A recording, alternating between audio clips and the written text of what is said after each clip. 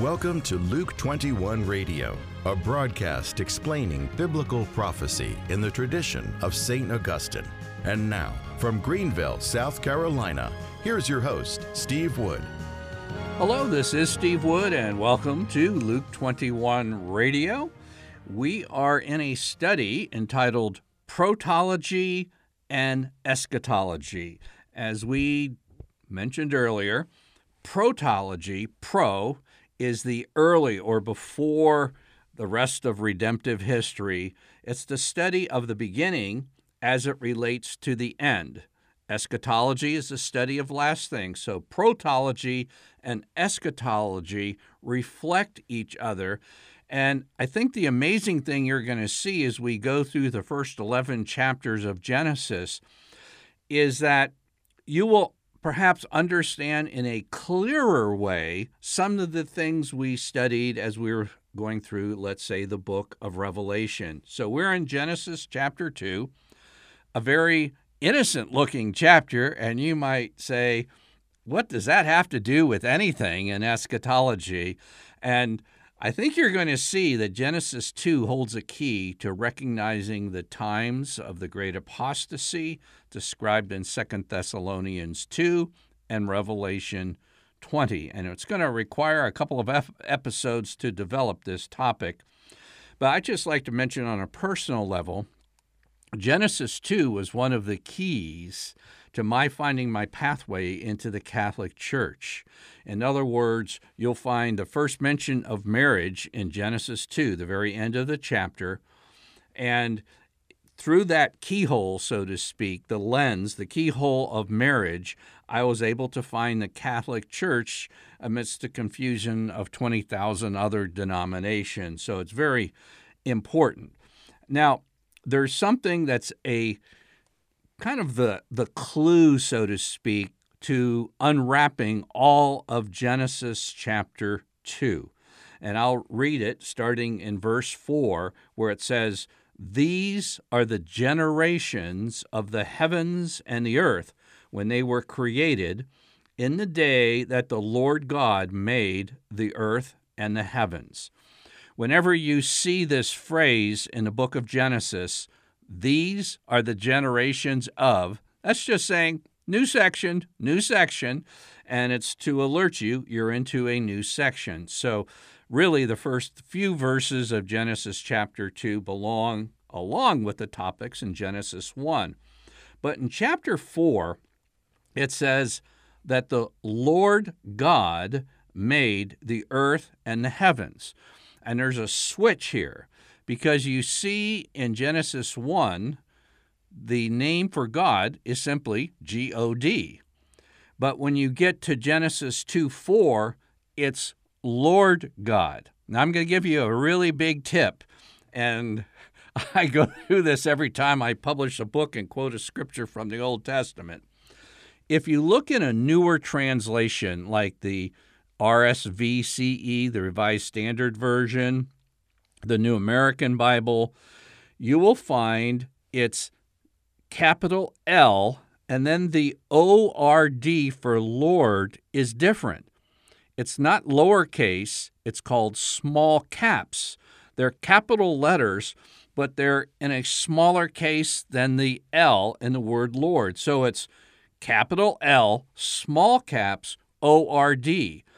And whenever you see that in your Revised Standard Version or the New American Bible, that's a tip-off that that word Lord with O-R-D in small caps is referring to Yahweh, the covenant God of the Old Testament. Now, a lot of people, when they go off to seminary and study Scripture, unfortunately, in today's world, they're told that there's a new author here that wasn't Moses, it was somebody else came along, because Genesis 1 uses one word for God and Genesis 2 uses Lord God. No, it's not a different author and it's not a different God. It's the same God who created the heavens and the earth, but what he is doing in Genesis chapter 2, the Creator, God, is making a covenant. And Yahweh, indicated in our English translations by capital L, small caps O-R-D, Yahweh is the covenant name for God. And so Genesis chapter 2 is describing the divine covenant. And when you make a covenant, you first have the identity of the greater party in the covenant, and that would be Lord God. The other party would be the human race. In a covenant, there's usually stipulations, the regulations, the ordering of things, or the laws. Probably the most famous stipulations in an Old Testament covenant is in Exodus. The Ten Commandments are stipulations for a covenant. Now, here's the biggie.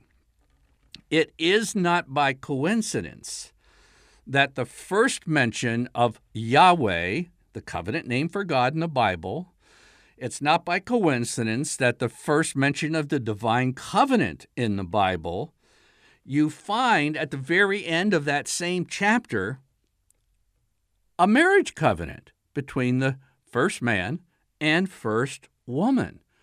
And this is a little subtle, but once you get this is kind of a key to a whole lot of scriptures. It was my key to finding the Catholic Church. It's that the divine covenant and the marriage covenant are interrelated. They reflect each other. They're connected with each other. Somebody who is infinitely smarter than I am, when I read his works, I feel like I don't even know the English language. I'm talking about C.S. Lewis. And if you read his book entitled That Hideous Strength, it's very interesting. The very first word in that work of science fiction is matrimony. You go through, and these two young, newly married, progressive married couple kind of just goes through a lot of trouble in their marriage as they drift away from God. But as they are reconciled with God towards the end of the book, guess what? Their marriage is restored. And it's kind of like the bookends on this entire novel C.S. Lewis had all the time. It only took me 2 or 3 readings to really appreciate that. In the New Testament, here's what St. Paul says in Ephesians chapter 5. He's talking about the relationships between husbands and wives as Christians. And he says, and for this reason, a man shall leave his father and mother and be joined to his wife, and the two shall become one flesh. Paul is just reverberating the early chapters of Genesis, and he goes, this mystery is a profound one, and I am saying that it refers to Christ and the church. Wait a second. You were just talking about husbands and wives, and then you switch and say, this is a profound mystery. Now I'm talking about Christ and the church. Why? They're interrelated. Just get that, all right? Now, that's protology, the interrelationship between marriage and the divine covenant, the two becoming one. So let's see if there's any eschatology reflecting this same union. Go to the last book of the Bible, the second last chapter of the last book of the Bible, Revelation 21 and verse 2, this is what we read.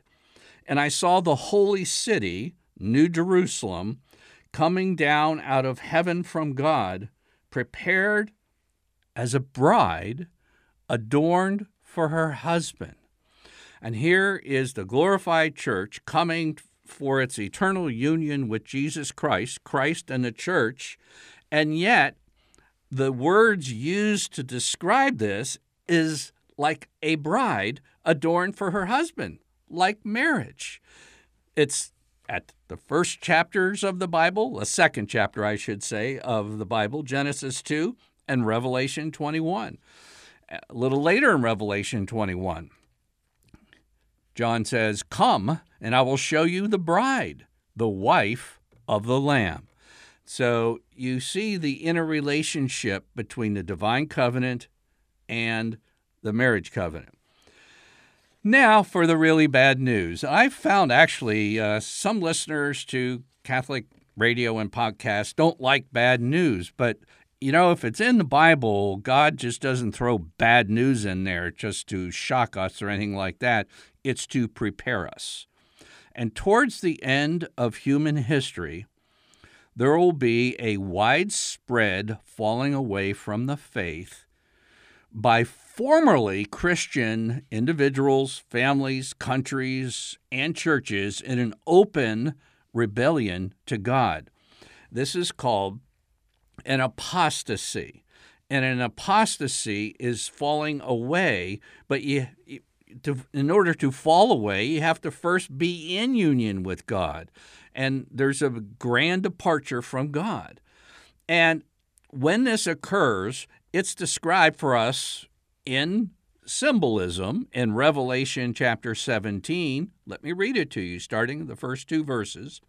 Then one of the seven angels who had the seven bowls came and said to me, "Come, I will show you the judgment of the great harlot, who is seated upon many waters, whom kings of the earth have committed fornication, and with the wine of whose fornication the dwellers of the earth have become drunk." In other words, the great, massive falling away at the end of time is described as a harlot, a prostitute, a whore. And both the leaders of the earth and the dwellers of the earth, that means the world's population, gets in union and follows this world system that's the opposite of being faithful in a covenant with Jesus. And it says a little further on in that chapter, Revelation 17 and verse 13, "They are of one mind and give over their power," this is the kings, "their power and authority to the beast, and they will make war on the Lamb." The beast is the Antichrist. And don't worry, it looks like they are going to extinguish the faithful who don't fall away. And surprise, surprise, you read the last few chapters of Revelation, find out that that grand plan comes to a screeching halt with the second coming of Jesus Christ. But the point being, protology, eschatology. Protology, the divine covenant with the marriage covenant, and that's found at the very end when the faithful church comes back reunited with her Savior for all eternity. It's as a bride adorned for her husband. Protology, again, the relationship between the divine covenant and marriage. You go to just before the end, and you have a great falling away that's described as a harlot. And it's described as committing adultery or fornication. And that is basically a twisting of God's purposes that was established way back in Genesis chapter 2. Final chapter, just I'll mention this, we'll talk about it. 2 Thessalonians chapter 2, the most important chapter in the Bible regarding this great apostasy and falling away, is not in our Catholic lectionary, at least in the United States, but St. Paul says, "Let no one deceive you in any way, for that day, the second coming of Christ, will not come unless the rebellion or the apostasy comes first, and the man of lawlessness is revealed, the son of perdition." That's the Antichrist.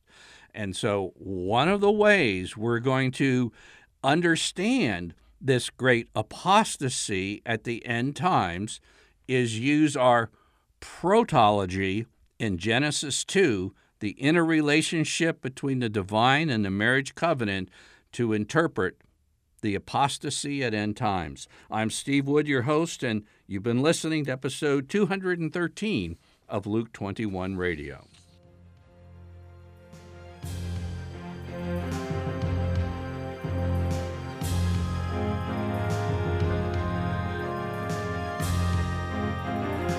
Luke 21 is a radio outreach of Family Life Center International. To learn more about biblical prophecy, visit us online at luke21.com.